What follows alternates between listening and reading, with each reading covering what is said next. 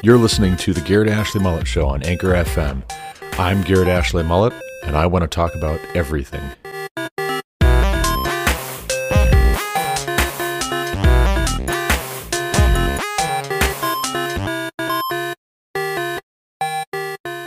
Welcome back to the Garrett Ashley Mullet Show. This is, of course, Garrett Ashley Mullet coming to you from Greeley, Colorado for episode 370 of this podcast.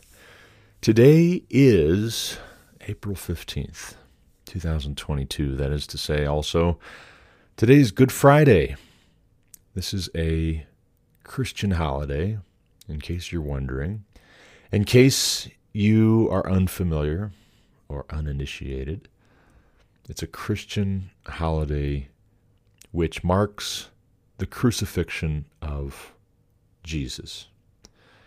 Now, for those of you who are not Christians, you may or may not suppose that Jesus was a real person who really existed.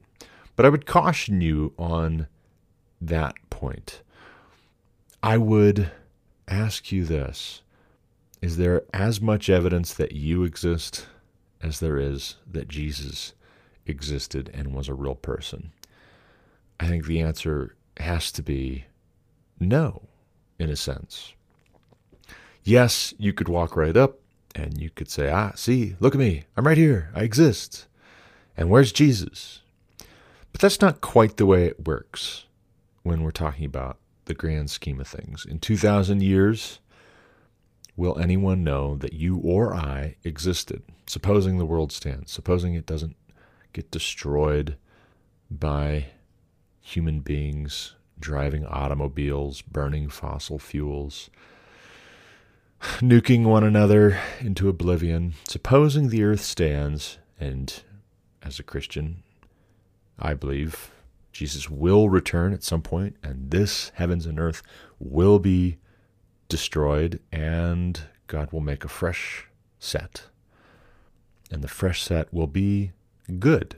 It'll be very good, in fact, like God said in Genesis, after he had made mankind in his image, male and female, he created them.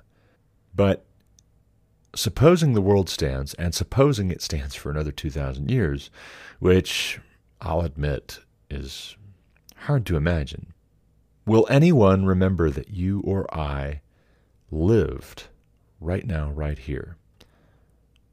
And on the other hand, will people still remember that Jesus lived?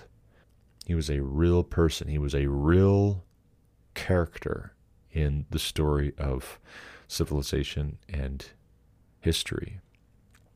So it seems to me, if you reject that, if you say, I don't think he actually existed, I don't even think he was a real person, that you are making a choice as to what you want to believe there. You are not wanting to believe that he was a real person at all, because you see that as a slippery slope into more impactful truths, which would be pesky and difficult for your mode of life and your attitude and your mindset. But I'm going to say that it's established. It's better established than any other historical fact that Jesus lived. He was a man. He was born. He grew up. He had a ministry. And then he was arrested and tried and flogged and ultimately crucified. Now from there, from that bit of the story, you still have a couple of options. If you suppose, yes, he was a real person, and he really existed, and he really did get the attention of everyone, both those who believed he was the Son of God and also those who saw him as a troublemaker, as potentially an insurrectionist. But we still have a fork in the road there as well. We have a fork in the road just like the folks who were there concurrent with his public ministry had a fork in the road. Who do you say that I am? If we say that he is the Christ, the Son of God, then it also must follow that Good Friday is good because of what his crucifixion means for us. It wasn't good news for him, except insofar as his obeying the Father's will was always good news for him. But you have to look at the big picture, whether you're Jesus or you're us, in order to see the goodness of Good Friday. If you only focus on the pain, the suffering, the shame, the ridicule, the injustice of an innocent man being put on trial and executed, if you only focus on that, well, it's not a Good Friday at all. It's a bad Friday. Why do you call it Good Friday? It's not good. Killing an innocent man, that's not good. How can that ever be good? As a Christian, it's good because our sins separated us and put us in a state of enmity with a holy and righteous God. And the penalty for our sins was going to be our death, the death of our whole person, not just a physical death, but a death, mental, emotional, spiritual, in all ways. We were going to die and be separated from our Creator, except that Christ's atoning sacrifice paid the penalty for our sins. That's why it's Good Friday.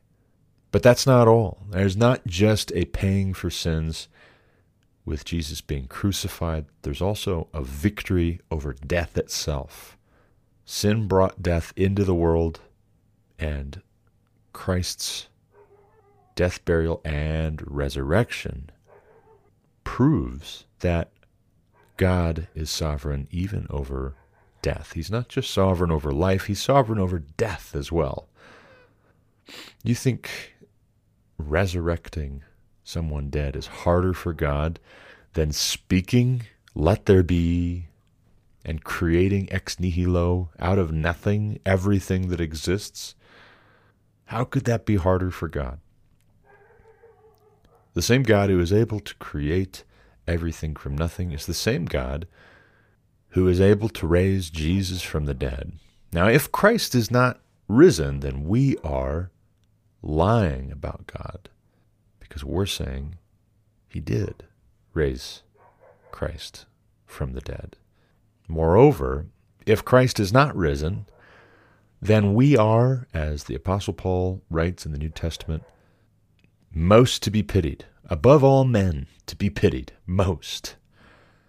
Because that is our hope. That is our relief.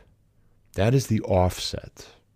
Now, imagine with me, if you will, someone came to you and they said, you have such and such a job and you make this much money. It's minimum wage, let's say. I have a proposition for you. Quit the job you're at right now and take this one instead. And this one instead will see you as a millionaire within 5 to 10 years. If you spend wisely and all that. But it'll be not hard for you to become a millionaire in 5 to 10 years. If you're living within your means and not buying things on credit that depreciate that you'll never get the money out of again. Now, the question is it for real? Is it legit? If you do quit your minimum wage job, you think to yourself, and this does not work out, and this is not actually a thing. I'm being misled. I'm misunderstanding. My eyes deceive me. If it is not actually a thing and you quit your minimum wage job, well then, what are you going to do? How are you going to pay the rent? How are you going to buy groceries? How are you going to pay the utilities? How are you going to keep the lights on? Put clothes on your back. Put food in your stomach. If you quit your job and you go and take that job, and it is a real thing, however, that temporary state of uncertainty, that slow buildup even if it takes a week or two before you're going to start, it's worth it. Now you say to yourself, okay, well, I'm going to be off for a couple of weeks before my start date, but I believe that this person is telling me the truth. I think this is a genuine offer. I think I'm looking at the numbers. It's all in black and white. I'm being promised this as a reward if I give up on that. You take a job where you could be a millionaire in 5 to 10 years, it's well worth 2 weeks off in the interim. But if it's a hoax, if it's a cruel joke, if it's a prank at your expense, this person just took advantage of you for some reason, well then, you are to be pitied. That's very sad. That's horrible. That's awful. That's no good. That's not good. That's bad. And you're dumb. But that's just the thing of it. That's just where we find ourselves with the good news of Christ, with the good news of the death, burial, and resurrection of Christ. If the gift of salvation has indeed been offered to us, and we are putting the old man of sin in ourselves to death continually, following our Savior, picking up our cross, and following after him, and we do have eternal life promised to us as a result, well then, don't fear man who can only kill the body and then has nothing more he can do to you. Why do you worry about tomorrow, what you will eat or what you will wear? You know, it's a funny thing. I did a search just a random thought. Good Friday. That's all I typed in. I didn't type in any more than that. Just Good Friday into Google. And, of course, Google tells me it's a holiday. Thank you. That's good. It also tells me that Good Friday is Friday, April 15th, 2022 this year. Well, okay, that makes sense. That is today's date. Okay, cool. Thank you. Thank you, Google. But down below in the next little widget, people also ask, what is Good Friday celebrated for? What is the meaning of Good Friday in the Bible? What is the real meaning of Good Friday? And what should you not do on Good Friday? which is funny.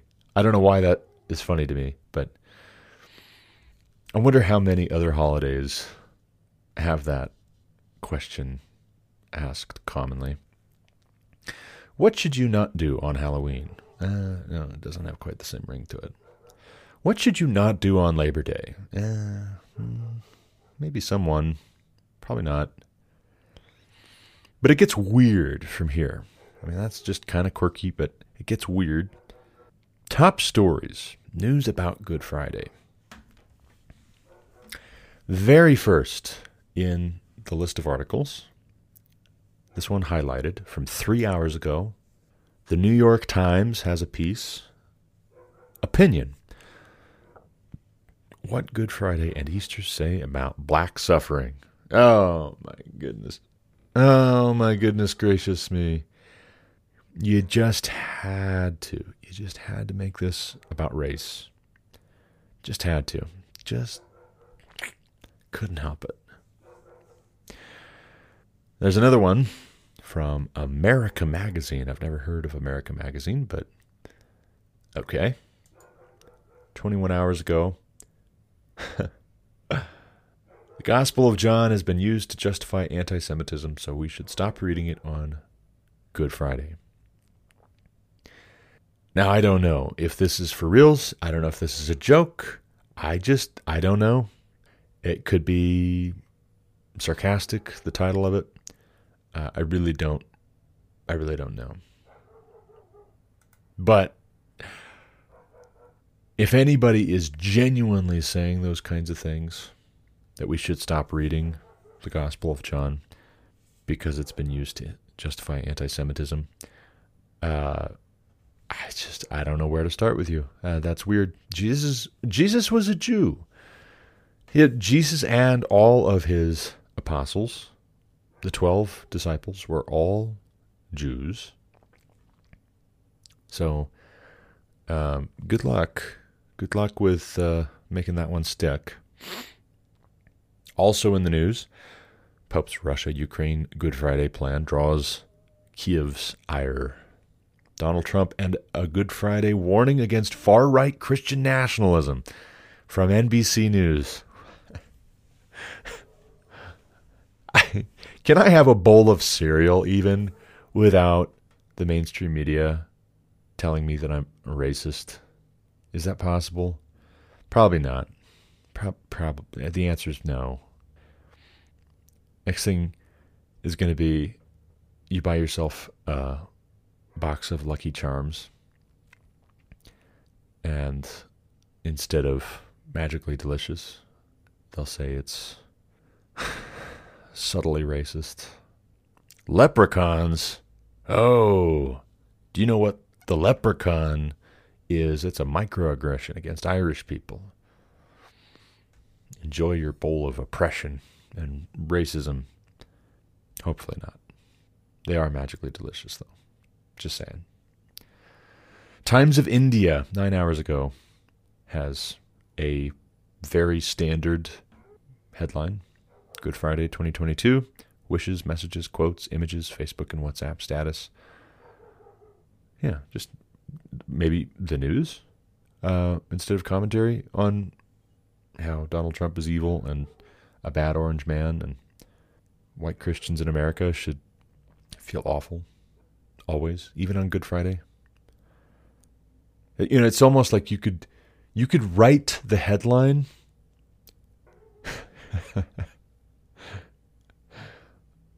It's Good Friday in America, except for you white nationalists. Except for you reprobate, war on women, homophobic, xenophobic. It's not Good Friday for you. You get no soup. No soup for you. No salvation for you either. Go straight to hell. Do not, Pasco, do not collect $200. iNews has a headline. Good Friday. Why Good Friday is called Good Friday and the meaning behind the date. 19 hours ago as well. And then USA Today also has a piece from yesterday. What's open on Good Friday and Easter? Holiday hours, mail service to know. I've talked before about how when my wife and I were first married, I got into a bit of hubbub with the pastor of the church that she had grown up in and that we had met at and that we had married in and that I had been attending for 4 years, maybe, something like that at that point. I called into question his qualification for being an overseer according to the scriptures, according to what Paul writes to Timothy and Titus. And we stopped attending there. And then I found out that the pastor was going around to people and showing them the letter I had written him, where I was just trying to be honest and just, I even opened it with an apology. Like, hey, I'm sorry. There have been conversations about your fitness to lead behind the scenes, and I've participated in those conversations, and I should have come to you first. I should have talked with you and brought my concerns up directly to you instead of talking about you to these other people. I apologize. Now that's it. That out of the way. I do have some genuine concerns, and I genuinely question, how do you meet this, and this qualification for overseers? It would seem that you have disqualified yourself or you weren't ever qualified. And so how do you justify being an overseer? If the church belongs to Christ, if it belongs to God in Christ Jesus, then how are we coming up with our own independent set of qualifications and ignoring God's list of qualifications? That's not the right way to start off. That's not the right way to get on. But we stopped attending that church. And for that matter, with the response from family, friends, the pastor, people that we used to know there when we used to go there. I, as a 20-year-old man with a wife and kids, felt very, very disillusioned, and I did not want to ever put myself in a position again where that kind of thing would happen. It kind of wrecked me a little bit because I don't know what I was expecting. I don't in hindsight, it's like, Garrett, that's kind of how it was going to go. That's why people don't do things like that, sweetie. Oh, poor, sweet, stupid Garrett. But we didn't go to church for a few years after that. We just flat didn't go. I mean, we tried a little bit, just an ever so little amount of visiting. There was a Christian and Missionary Alliance church in Dayton, one of the suburbs of Dayton, Ohio, that we visited for a little while in college. Lauren and I both volunteered with the youth ministry there. And we thought about going back there, and I think we even did visit a time or two, and there was just something that was off. There was something that smelled wrong. And part of it might have been there was this older guy, and I say older, but middle-aged, late middle-aged, who had been somehow in the mix as far as the youth ministry that we were volunteering with. And boy howdy, he really liked to talk with Lauren. Married guy, middle-aged, and I'm talking about in college, before Lauren and I got married, but we were definitely engaged. And he really liked to talk with Lauren. He would try and seek her out and talk with her. She wasn't seeking him out, but she's, we're there, right? And so he's just coming over and making small talk and conversation. And some weird thing happened. I just am only now remembering, and I'm probably misremembering some of the details, so I'll be sparse on them. But something happened to the effect that he ended up telling Lauren that his wife didn't like him talking with her, but he was just going to talk with her anyway. And, and I, as first fiance and then newly minted husband, I'm just like, oh, no. Nope. Red alert. Danger, Will Robinson. No. I might have even talked with the guy. I think I did. I think I talked with him. I'm just like, hey, listen, if your wife is not comfortable, I am really not comfortable with you saying you're going to talk with my first fiance, now wife. Anyways, there's a whole lot about this that just is not okay. But there's things like that will come up sometimes when you're visiting churches, when hey, let's check it out. We did a search for churches in our area, and we looked up their websites, and we looked up their statement of faith, and we looked up their staff pictures, and it's like, they look like creepers. They look weird. Does this look like the kind of church we might want to visit? And when you're visiting churches, there's just a whole gamut. There's a whole spectrum of weird, uncomfortable things that you can encounter. And of course, all eyes are on you. Like, who are you? Hey, we want to get to know you. Or, what are you doing here? Right? Some churches are that way, where they're just cold and unwelcoming. Perish the thought, but some are.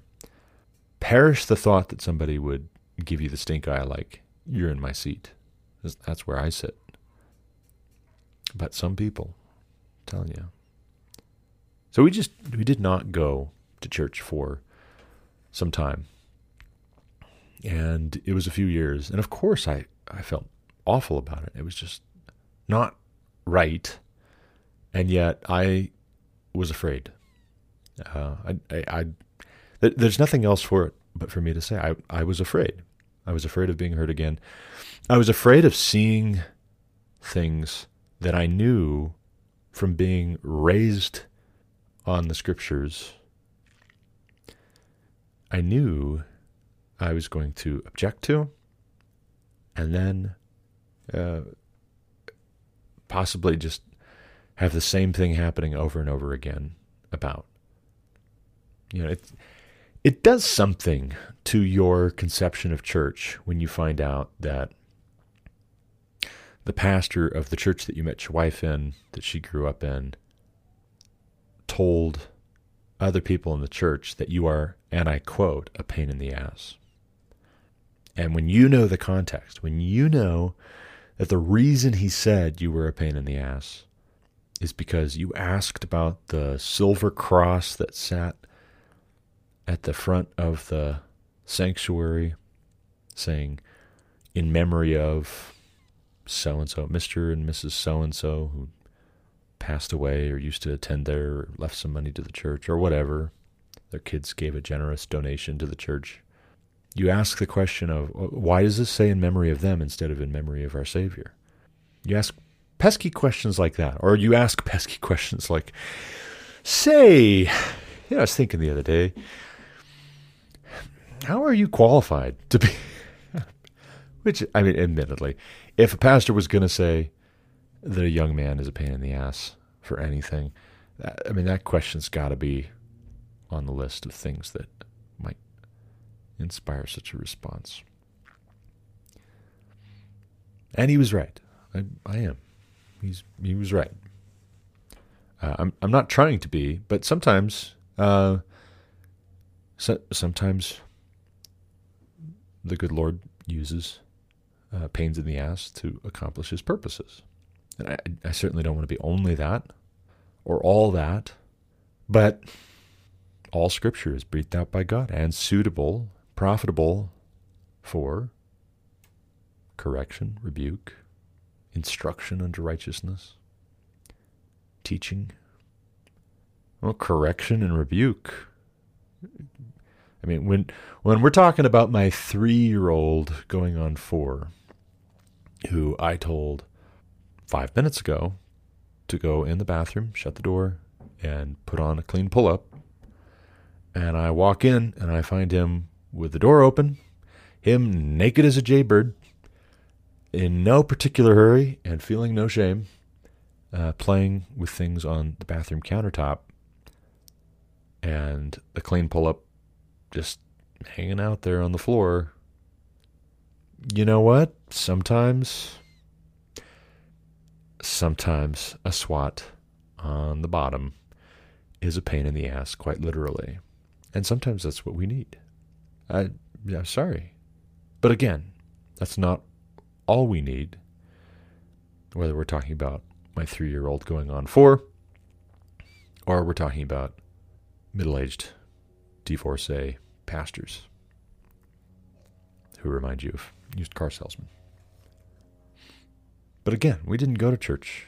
We just stopped. We just stopped going. And I told Lauren at the time, I said, I can't do it. I don't want to go and be hurt again. I was like those 3 monkeys from the fable, from mythology. You got the 3 monkeys, the one that covers his eyes and one that covers his ears and one that covers his mouth. See no evil, hear no evil, speak no evil. That was my intention. If I don't see it, then I don't have to comment on it. If I don't comment on it, then I don't have to be the bad guy. So I don't want to engage. I don't want to be there. And actually, here's the funny thing. I know what you're going to think when I say what I'm going to say just now. I know there's several things that are going to come out of the woodworks, even if you don't speak them out loud. You're going to be saying them quietly in your head. Mark Driscoll got us back to church. Mark Driscoll. specifically Mark Driscoll preaching a Good Friday sermon and it being live streamed, and me picking up the link on Facebook from, I think, Tim Crafton, our old youth pastor. I was working from home at the time, actually, and I'm working from home, and I watched this Good Friday service at Mars Hill Church in Seattle, Washington, and I wept. And that is not proof that it was all above board and good, and, oh, you had an emotion? Really? Well, that proves it's good. No. That's not what I'm saying. But emotion should accompany right thought. It is proper to have emotions. That is part of what it means when we love the Lord our God with all our heart, with all our soul, with all our mind, with all our strength. Shortest verse in the whole Bible. Jesus wept. Jesus cried. It's okay to cry sometimes. Now don't try to make yourself cry. Don't keep a lemon in your pocket. Squeeze it for good luck when you're trying to gin up some tears. Don't do that. No. But there's, on the other hand, nothing to be ashamed of. Watching a Good Friday service and being overwhelmed by the goodness of God and the generous gift that was given when Christ went to the cross for our sake, for our salvation. There's no shame whatsoever in being overcome by that and weeping. And so I did, and I was overwhelmed. And I'm listening to the sermon, and I don't remember the particulars at this point. I could probably go back and find the sermon and watch and listen to it again, supposing Mark Driscoll and Mars Hill haven't been canceled so hard that everything online connected to them has been thrown down the memory hole. But I do remember Mark Driscoll really encouraging and challenging both and young men in particular in the sermons that I watched and listened to over the next several months of working from home. Challenging young men, especially fathers, husbands, leaders of their homes, that we need to get our families in churches. And we need to be leading our family. And we are leading our families one way or another, whether we're leading them passively or we're leading them actively, whether we're leading them with an iron fist or we're leading them in a limp-wristed sort of a way. And so what we need to look to God for direction on how to lead well. And what we need as well is to obey God when he says to not neglect the assembling of yourselves together as some do. So often as you can be in fellowship in a local church, being committed to loving one another, building one another up, serving one another, encouraging one another in the local body, building up Christ's church, loving God by obeying him in the context of a local church. You need to be. And so we started going again, and we went to Good News Gathering in Hillsboro, Ohio. Every Sunday we drove from Jamestown, Ohio to Hillsboro, Ohio, until we moved back to Hillsboro. The house on North High Street became vacant, and we moved in and cleaned everything up and settled down for a few years there. And of course, it was not a perfect situation. If we were back in Hillsboro again, but for a strong conviction from the Lord, I would not attend a Good News Gathering again. I think theologically, doctrinally, from a church polity governance standpoint, I would not be bringing my family there anymore. Not that I think that all of those differences mean they're not Christians necessarily. I say necessarily, but I hope you catch my meaning. But I think those differences from a practical standpoint just would not make it a good fit. It just wouldn't work together. There wouldn't be a alignment that would be ideal. And thankfully, I don't see us ever moving back to Hillsboro, Ohio. I really don't. Maybe, but I'm not seeing it. But it was good, even if it was an imperfect church. Is there another kind? Is there a different kind? No, there isn't. Not this side of the eschaton, not this side of Christ returning. There isn't. And that doesn't mean that we just roll our eyes and we say, okay, shall we sin that grace might abound all the more?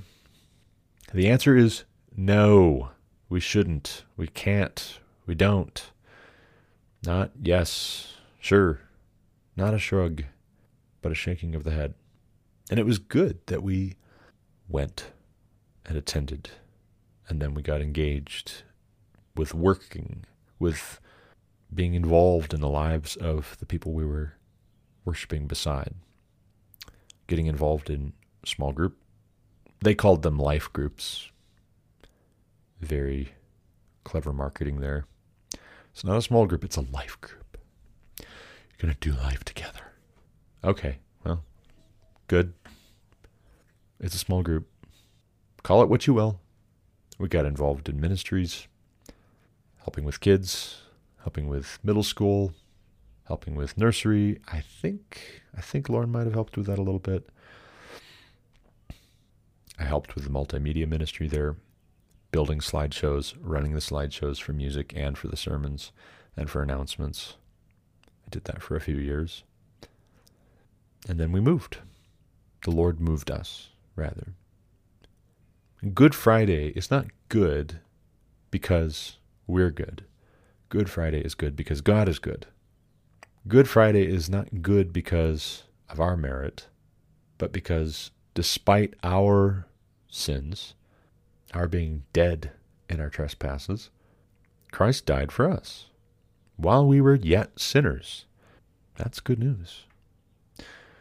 As a final closing thought, before we're completely out of time for this episode, an article was sent me this morning at Protestia from 3 days ago. Protestia, if you don't know, is one of several outlets started by Montana pastor Jordan, a.k.a. J.D. Hall, a.k.a. Gideon Knox, a.k.a. the Pope of Polemics, or I should say, the former, now retired Pope of Polemics. And I'll throw a link in to this article at Protestia, in which he, I think, apologizes. I think he's apologizing. Pretty sure he's apologizing. Maybe he's trying to apologize. But boy, howdy, it's really it's so hard. I'm sorry that I was so right and so important and so necessary, and I can't do it anymore. I gotta just walk away, as I just can't handle how important I am. I can't contain all this awesome. There's lots of humble bragging. There's lots of playing the victim here. Lots of woe is me mixed in. And I will pray for you, Jordan Hall. I will. I genuinely will. I wish you no ill. I happen to believe that our God is big enough and great enough that there is grace even for you. And Jesus tells the story of two men who were praying in the temple. One of them, eyes to heaven, thank God that I am not like this sinner over here. Thank you, Lord, that I am not like this sinner over here. And the other couldn't even look up, eyes on the ground, beating his breast.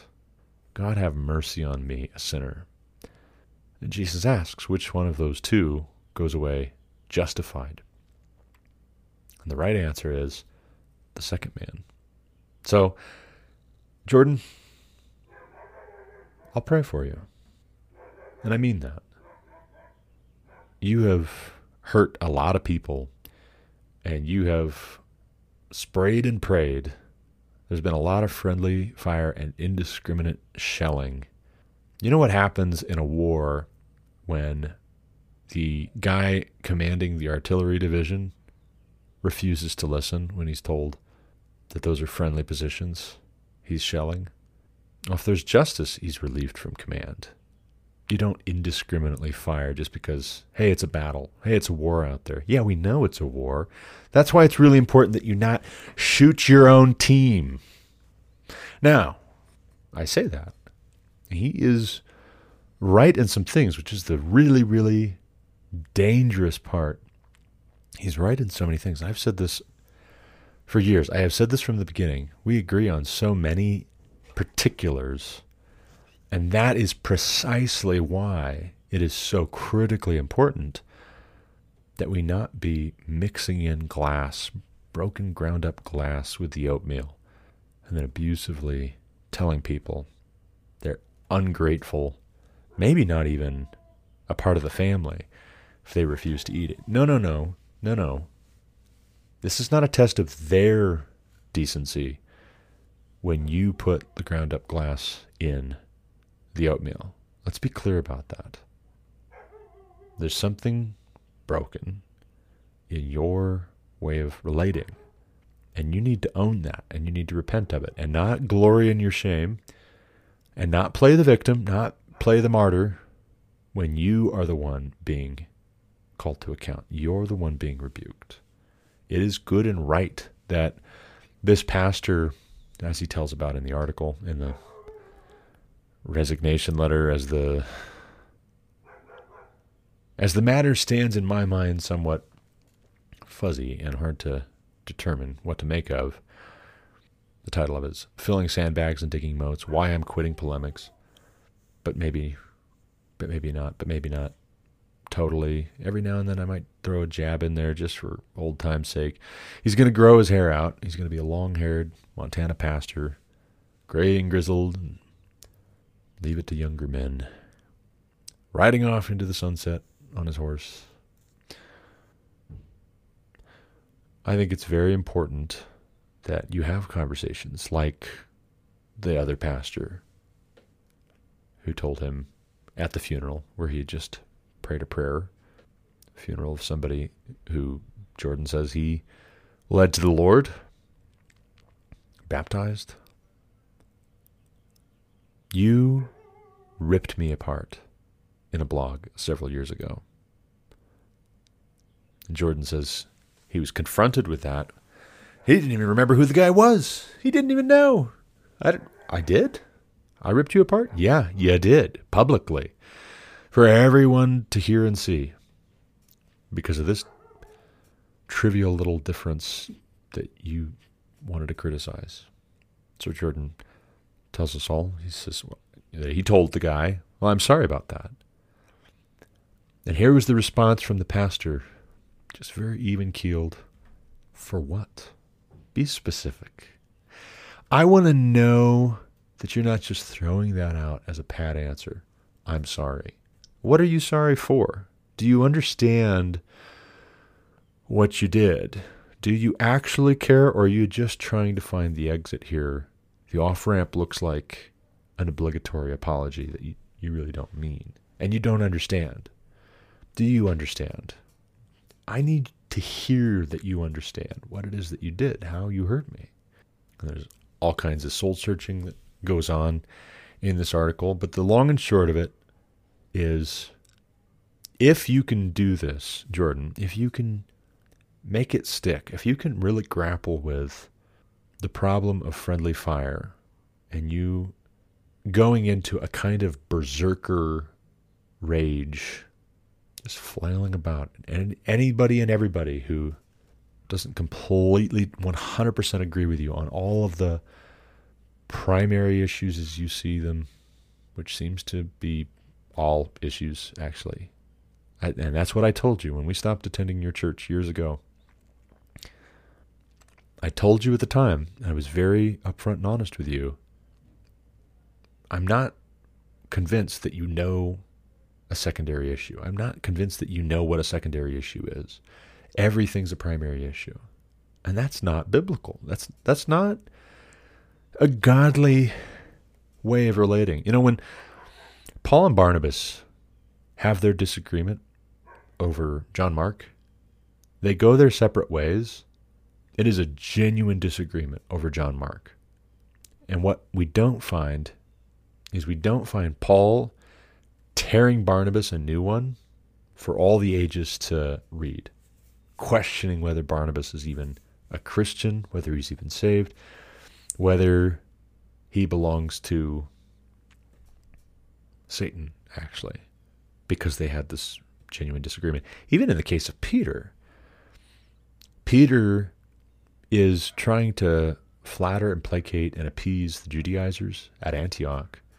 Paul confronts him to his face, but there's a special quality to Paul's confrontation of Peter in that we don't read a whole lot of abuse.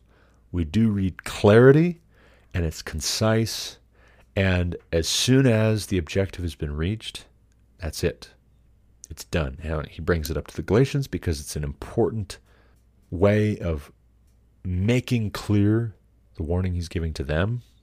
But that is the tone. That is the tenor. That is the mindset that we have as an example that we have to follow. It's not optional, and you can't say, woe is me. Oh, I was just being too awesome. I'm sorry. I apologize. I got a little carried away in being so important and awesome. I'll just go retire now. No. I hope you really, really do some soul searching, because you did. You tore a lot of people to shreds. And I think it is a great idea that you would commit the rest of your life to building up. Particularly if part of how you build up is by being reconciled to your brothers. I think a really great way for you to start with the building up of the church would be to go back and offer genuine, heartfelt, personal apologies to people who followed you uncritically into bad examples where you did set bad examples. And it's not all or nothing. See, that's the trouble with how you paint people you disagree with, is that same all or nothing approach to them, where they're either 100% in agreement or else nothing. Worthless. Worms. Maggots. It's not that with you either.